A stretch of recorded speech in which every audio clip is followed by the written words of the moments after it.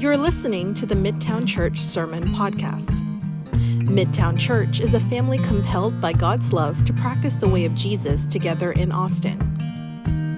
Our big prayer is this: in Austin as it is in heaven.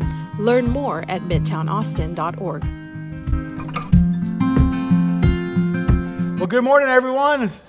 It's already been a fun morning.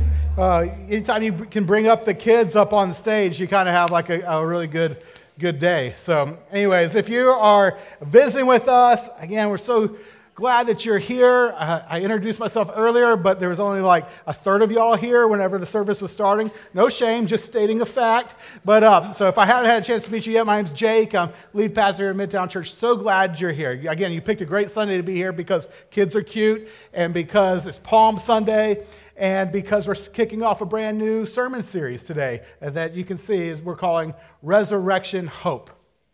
And in this series, we're going to look at why the resurrection matters, why it matters to you.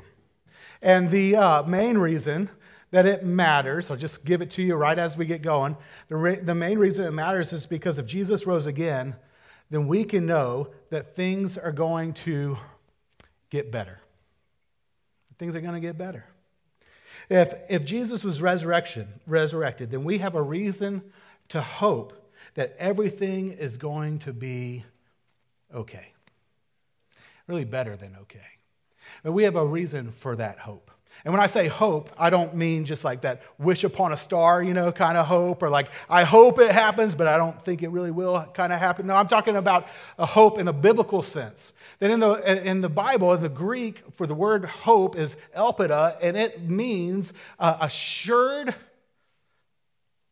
or certain, or I know that I know that I know that something in the future is going to happen. Certain anticipation. See, in 1 Peter 1, verse 3, it says, "Praise be to the God and Father of our Lord Jesus Christ. In His great mercy, He has given us new birth into a living hope." There's our word. "Through the resurrection of Jesus Christ from the dead."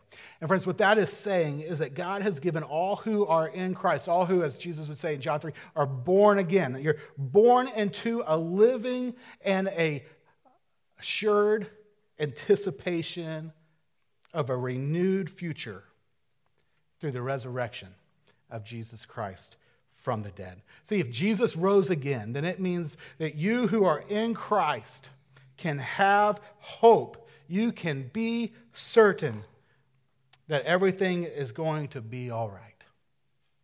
And God wants all of us to have that hope. He wants all of us to have that certainty, that confidence that things are going to be good. And that's why if you're here today and you are exploring faith in Christ, if you're not sure what you believe, but you're checking this out, we just want you to know we love that you're here. And that we're a safe group to be able to ask questions around, that you aren't going to offend us if you come out that you don't believe what we believe or you're not sure about it. We've all been there. There were all times every single one of us didn't believe what we currently believe, okay? So you're in a safe group that is there, okay? And so you can ask questions, you can explore. We want to encourage you to seek because this is the hope that you can have in Christ if Jesus really did rise again. It's the hope of knowing that one day there won't be any more cancer or COVID. It's the hope that we can know that there's not going to be war forever or injustice or hatred or loneliness or broken relationships, that there's a day that's coming where all of our lives are marked with love and joy and peace. All relationships are healthy, all society is just, and our planet is flourishing. And we all want that, don't we? Because Jesus died and rose again, we can have that confident hope. Pastor and author Tim Keller, in his book, Hope in Times of Fear, which I highly recommend, explains why the resurrection of Jesus gives us the confident hope that all will be made right. Here's what he says. It says, the resurrection was a miraculous display of God's power, but we should not see it as a suspension of the natural order of the world. Rather, it was the beginning of the restoration of the natural order of the world. The world as God intended it to be. Since humanity turned away from God, both the human and natural worlds have been dominated by sin and evil, disorder and disease, suffering and death. But when Jesus rose from the dead, he inaugurated the first stage of his restoring work that will result in the healing of all things. Let me read that last line again. When Jesus rose from the dead, he inaugurated the first stage of his restoring work that will result in the healing of all things. And friends, in this series, we're going to talk about that hope. Next week on Easter, we're going to get into why it's reasonable to believe that Jesus really did rise again, and we're going to talk about the implications of the hope that gives each of us individually, personally. And then the week after Easter, we're going to look at the magnitude of all that Jesus healed and set right as a result of his death and resurrection. But today, to begin the series, we're going to consider what Jesus' death and resurrection reveals about how God is healing all things. How he's healing all things. And I want to start here because the means by which God is restoring the world is extremely counterintuitive. See, it's common to think that if the world is ever going to be set right, it's going to happen by getting, the right people in power.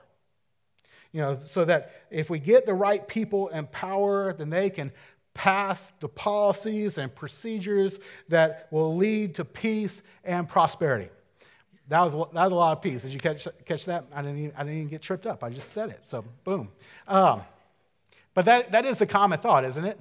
Like if we can get the right people in power, they can pass the right stuff, the right policies, then things will get better. I don't know about y'all, but like if y'all ever watched the show West Wing, any West Wing fans? Yeah. I love the show West Wing. I'm actually rewatching it all right now, and I've done this many times. I just love the show. And if you're not familiar with it, it's a show about the president and his staff, and most episodes kind of revolve around them trying to pass some kind of policy that they think is going to, like if they could use their power, leverage their power to pass a policy, it's going to help things get better. And they use their power to control the outcome of this to get things to be better. And it's a great aim. I mean, it's a good desire to try to do what you can, to use your power to control things in order to make things better. But you know what's really surprising? Is that that's not the way that God goes about changing things.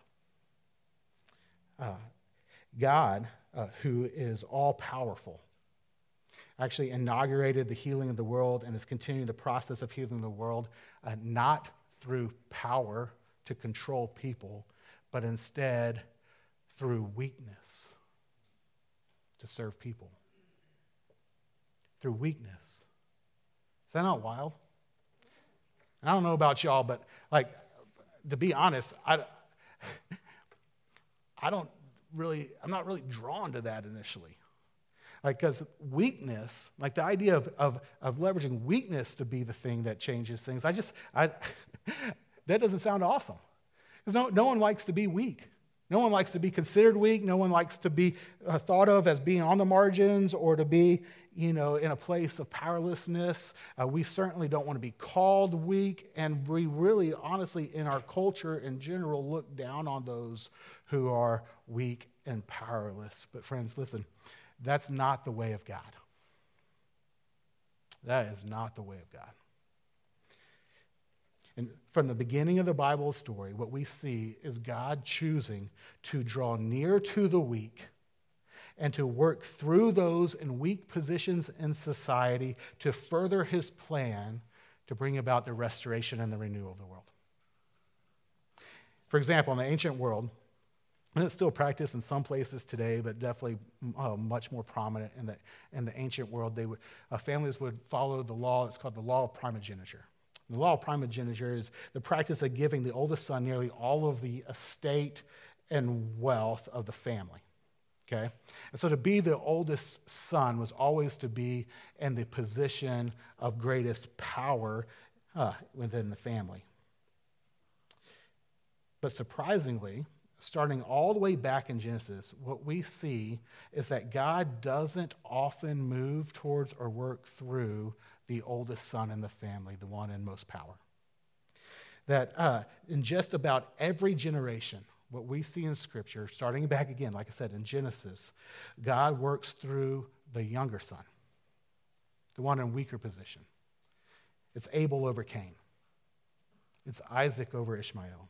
It's Jacob over Esau. It's Judah and Joseph over Reuben. It's interesting, right? I mean, think about Joseph, okay? Those who aren't familiar with Joseph's story, it's a wild story. You can read it in Genesis 37 through 50. Highly recommend it. It's a page-turner. But Joseph, he's one of the youngest in his family. I think he's 11th out of 12th son. He's definitely not the oldest son, okay? And his older brothers, they hate him. And they hate him to the extreme measure. They actually sell him into slavery. And he's taken into Egypt, and he is there serving as a slave, and then he is wrongly, falsely accused of a crime, and he's thrown into jail. Talk about being in an incredibly weak and powerless position, right? And yet, in that most weakest and powerless position, God does something amazing. Not despite Joseph's weakness, but through it. That through a series of events that happen only as a result of him being in Egypt and being in prison, he ends up with the opportunity to counsel the king of Egypt, the Pharaoh. And he counsels him on how to prepare for a severe famine.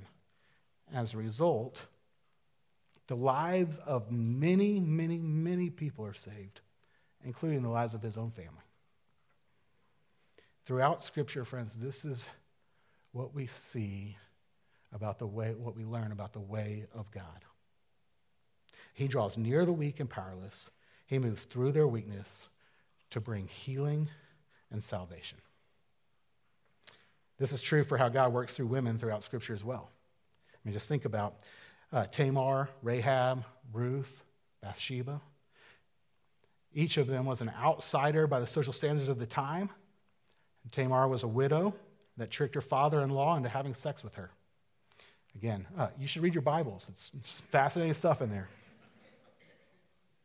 Rahab was a Gentile prostitute. Ruth was a widow, considered to be from a despised nation or race. And Bathsheba was the wife of another man, but then forced into an affair with King David. In the eyes of their culture,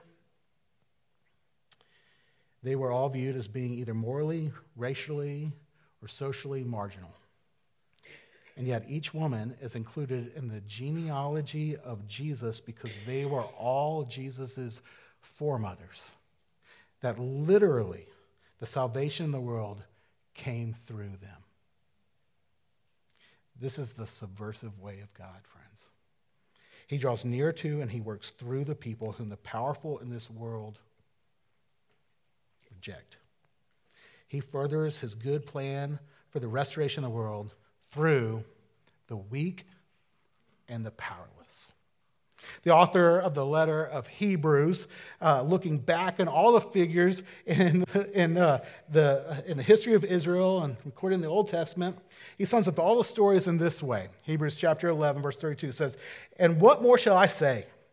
I do not have time to tell about Gideon and Barak and Samson and Jephthah and about David and Samuel and the prophets who, through faith, conquered kingdoms and administered justice and gained what was promised, and who shut the mouths of lions and quenched the fury of the flames and escaped the edge of the sword, whose weakness was turned to strength."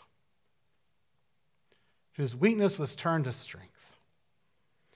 Over and over again in Scripture, we see God choosing to work through the weak to save others, not just despite, but through their weakness, turning their weakness into strength. Why do you think God does this? Why does God repeatedly choose the less powerful people and then work his deliverance through their powerlessness and often their suffering? Do you think it's just because God really just loves the old underdog story? I mean, who doesn't love the underdog story, right? But no, I don't think that that's what it is. No, he does this because each of these stories serve as a foretaste and a signpost pointing us towards God's ultimate saving and renewing work in Jesus Christ. Think about it. Did Jesus come in power or in weakness? Born in a manger to an unwed teenage girl. Born to parents who had to flee to Egypt as refugees to save his life. Growing up in Nazareth, a village of poor reputation and no prior significance. He began his ministry not by forming an army to overthrow the Roman oppressors, but by inviting a small group of people to follow him that included uneducated fishermen and a tax collector. And by his own admission, he had no place to lay his head, and he was financially supported and relying on a group of faithful women. He didn't spend time trying to get into the right social circles. He spent his time with tax collectors and sinners and the sick and with children. He didn't try to get accepted by the people in power. Instead, he was despised by those in power. And yet his reputation grew to the point that when he entered Jerusalem, people lined the streets, spread their cloaks, and waved palm branches and shouted, "Hosanna, save us, King." Looking forward to Jesus being exalted to the throne. And yet, Matthew 21 and John 12, it tells us that Jesus comes in riding on a donkey, sign of humility. And he speaks of being lifted up in John chapter 12. He doesn't talk about a throne, but he points to the cross. And then after being betrayed by one of his disciples, he's tried in a kangaroo court. He's beaten, he's flogged, he's mocked, and he has nails driven into him as he is then crucified on a cross. Did Jesus come in power or in weakness?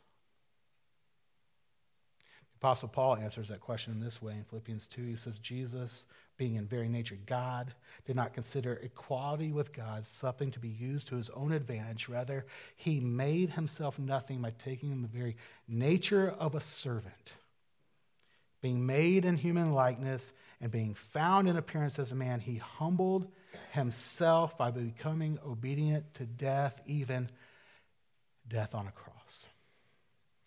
Jesus clearly came in weakness, but friends, why? Why? It's because it was through Jesus' weakness that God would bring salvation and inaugurate the restoration of the world. See, Galatians 3:13 tells us that Christ redeemed us by becoming a curse for us. Romans 6:23 says that the wages of sin, meaning the just curse and penalty for sin, is death. And so Jesus goes to the cross in our place, taking our curse and just punishment upon himself so that through his death we could have life, eternal life, life to the full, his life. See, Jesus' apparent powerlessness was actually power used to serve others rather than power used to control others.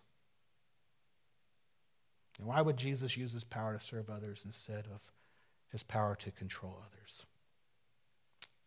The best way I've ever heard it put is this: it's because he knows that to sacrifice power and love is to exert the power of love to bring about lasting change. It's because he knows that to sacrifice power in love is to exert the power of love to bring about lasting change. That's why the Son of Man did not come to be served, but to serve and give his life as a ransom for many. For in no other way could sin and death have been defeated. In no other way could hearts truly be transformed from the inside out. In no other way could the restoration of the world ever been initiated. He had to come in weakness. And so he did. He suffered and he died. He humbled himself by becoming obedient to death, even death on a cross. And then that passage continues with these lines, therefore God exalted him. Therefore God exalted him. Therefore, as a result of, not just in spite of his death, but because of it, God raised Jesus and exalted him. Why? Because God works through weakness to accomplish his restorative plan. What looks like defeat is the very means by which God brings about his greatest victory. It's the darkness of Good Friday that brings about the sunrise of Easter. This is the way of God, friends. The cross and the resurrection. It's often called the great reversal. And where Christ saves us through weakness by giving up power and succumbing to seeming defeat, but then he triumphs, not despite the weakness and loss of power, but because of it and through it. For when Jesus rose again, he rose as the conquering Savior who had overcome sin and death in order to bring about the healing and the restoration of our broken world. Stanley Hauerwas captured the beauty of Jesus' great reversal in this. He said, Jesus, who is life itself, submits to death so that death may be conquered once and for all. See, all the stories of little reversals in Scripture where weakness is turned to strength point us towards the great reversal, the death and resurrection of the Son of God, where God accomplishes the ultimate victory, not through force and power, but through weakness and service. That's how God is healing all things. Now, there are 3 reasons why I wanted to start this series with this teaching. Okay, and the first is this. It's because this highlights, as I said earlier, the way of God. This is how he's bringing about the healing and the restoration of the world. It highlights the way of God. And what we see about the way of God in this is that the way of God is beautiful. Is it not? That God himself is beautiful. That he's incredible. That who he is and what he does and how he does it is incredible. It's amazing. It's beautiful. It's glorious. Yes, this is how God works. The Almighty doesn't use his power to control, but to serve. Through weakness, he triumphs. He sacrifices power and love in order to exert the power of love to bring lasting change, to defeat sin and death, to change us ultimately, and to change the world. How amazing is he? He's incredible.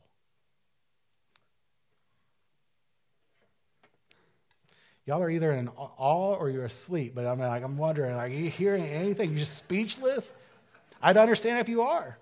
And this isn't so good, that this is who our God is, what he's like, how he functions.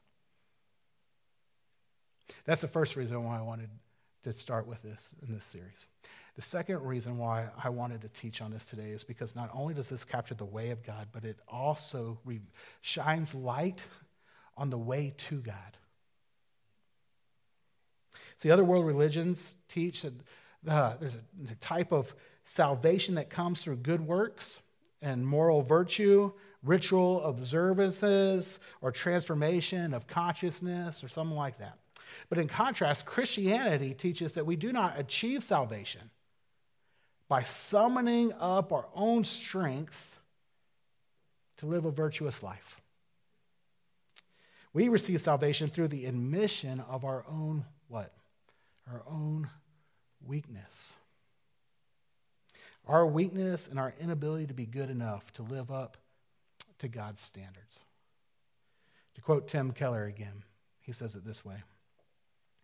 When Jesus calls us to take up our cross to follow him in Matthew 16:24, it means that to be saved and changed by his great reversal, we must go through our own reversal. That just as he did not accomplish our salvation through the exertion of power, but through voluntary loss, so we receive this salvation not by summoning up our strength to achieve moral perfection, but by admitting our utter weakness, helplessness, and need. And not just as his weakness and shame, and just as his weakness and shame was the only way to real strength and glory, so our repentance and acknowledgement of guilt and sin is the only way to the highest confidence and honor, the knowledge that in Christ we are accepted and delighted in by the Lord of all. As the way of God also reveals the way to God. We are brought to God not through our own power to measure up, but by admitting our weakness, our inability to measure up, and by reaching out to him in trust. That instead of attempting to ascend to God, we in faith reach out to a God who has descended to us to save us through his love and service and his death in our place. See, for he, according to 2 Corinthians 5, verse 21, became sin so that through his becoming sin we might become the righteousness of God in him. That through faith in Jesus, God turns our weakness into strength, into righteousness, into acceptance, into union with God. Finally, the last reason why I wanted to start this series with this is because I want you to see from the get-go that the way of God is also the way to partner with God. See, the cross and resurrection, this what we call the great reversal, reveals the pattern for how we partner with God in his work to restore and heal the world. For we partner with God by practicing the way of Jesus. See, we're not going to change the world through exerting power, through forcing people to conform to our views or ways. That is not Jesus' way, and as his followers, it can't be ours either. In Jesus, we see that the way up is down. The way to true power is to give up power in order to serve. The way to true riches is to be radically generous with all that you have. And the way to lasting happiness is to it's not to seek your own happiness so much as the happiness of others. Friends, that is how he saved the world and changed your life. And now it becomes the way of partnering with him in his life-changing and world-restoring work. See, if we want to see Austin become more like heaven, we need to become more and more like Jesus. And Jesus moved to those in the margins. He didn't overly value the competent, the powerful, the brilliant, the wealthy, or the successful. It's not that he didn't care about those people. He absolutely did. He literally died for them. Many of us, we could say that he died for us. We fall in that category. As the brilliant, as the powerful, as the successful.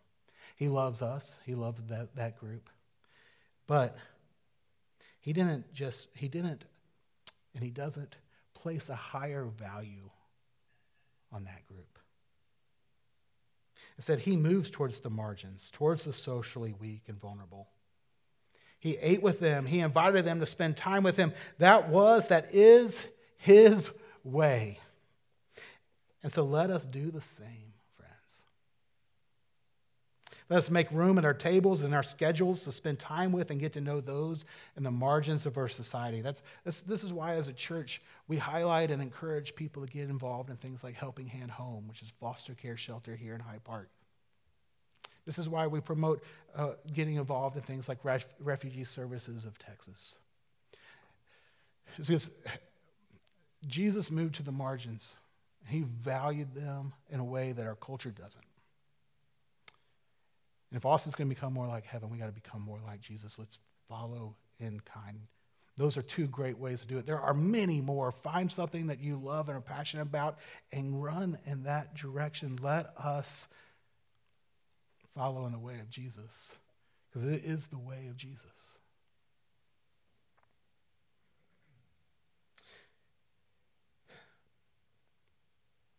In addition, Jesus didn't use his power to control others and force them to serve him, but he said he used his power to serve others. And so if we're going to be like Jesus, then too, let us use our power, not to get people to serve us, but to serve others. Now, if you're thinking, what power, right? I was writing this and thinking, okay, what power do I have? I don't feel like I have any power. But it's helpful to recognize that in many, many cases, resources often equate to power. And so if Jesus, who being in the very nature God, did not consider equality with God something to be used to his own advantage, then let us not consider the things that are rightly ours to be used to our own advantage either.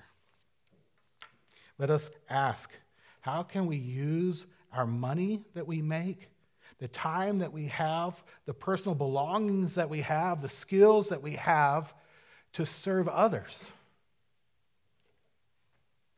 This is the way of Jesus. And it's the way we partner with Jesus and his restorative work in our world. The work that he inaugurated and he will see to full completion. That is our assured hope. But in this time now, we can partner with him. And this is the way that we partner with him. Not by powering up, but by serving, by becoming weak in order to serve others.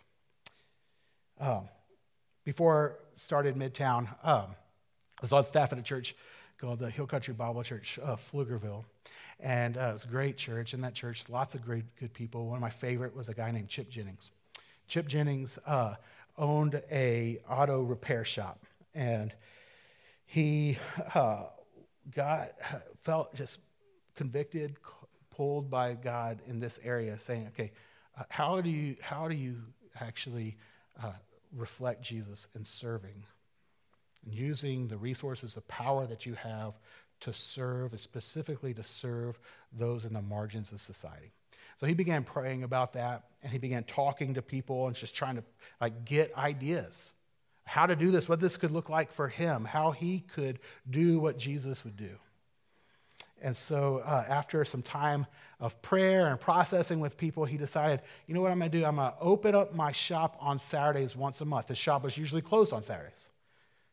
But he said, once a month, I will open up on Saturdays, and I will fix the cars of single moms and widows for free. And he said, okay, I'm not going to advertise this. I'm just going to talk to my mechanics and let them know that I'd like to do this and see if there's anyone that in their lives and their spheres of influence that they know could benefit from this. And so he just told the guys about it and said, let me know if you know somebody that could benefit from this. And there was a very long list of people, big waiting list. And most of his mechanic guys that worked for him decided, hey, I want to do that too. I'll volunteer on Saturday once a month to do this so we can serve more people. And so he began doing this, and every month there were women who would break down in tears as these guys fixed their cars for free. And often Chip would be asked, why are you doing this? And Chip would say, well, I'm a follower of Jesus. And I think if Jesus were a mechanic, this is what he would be doing. Because he came to serve, not to be served. Friends, now we're going to watch a movie.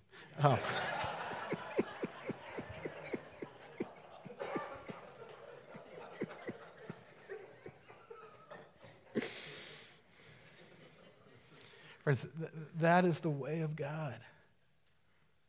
That is the way of Jesus. And if we adopt the same pattern of living, we will do so as Jesus' partners. As we sacrifice power and love, we will be exerting the power of his love, which is the only power truly strong enough to change the world. See, through the great reversal, Jesus' death and resurrection, he inaugurated the restoration of the world, not despite weakness and loss of power, but because of it and through it. And as a result today, we can have a confident hope that one day all that is broken will be healed. We can know that things will get better than better. And so as we wait for the full renewal of the world, let us rejoice in what God has already secured for us, and let us partner with him in the restoration work by practicing the way of Jesus here and now. Thank you for listening to the Midtown Church Sermon Podcast. We invite you to practice the way of Jesus in Austin with us, because as we become more like Jesus, Austin will become more like heaven.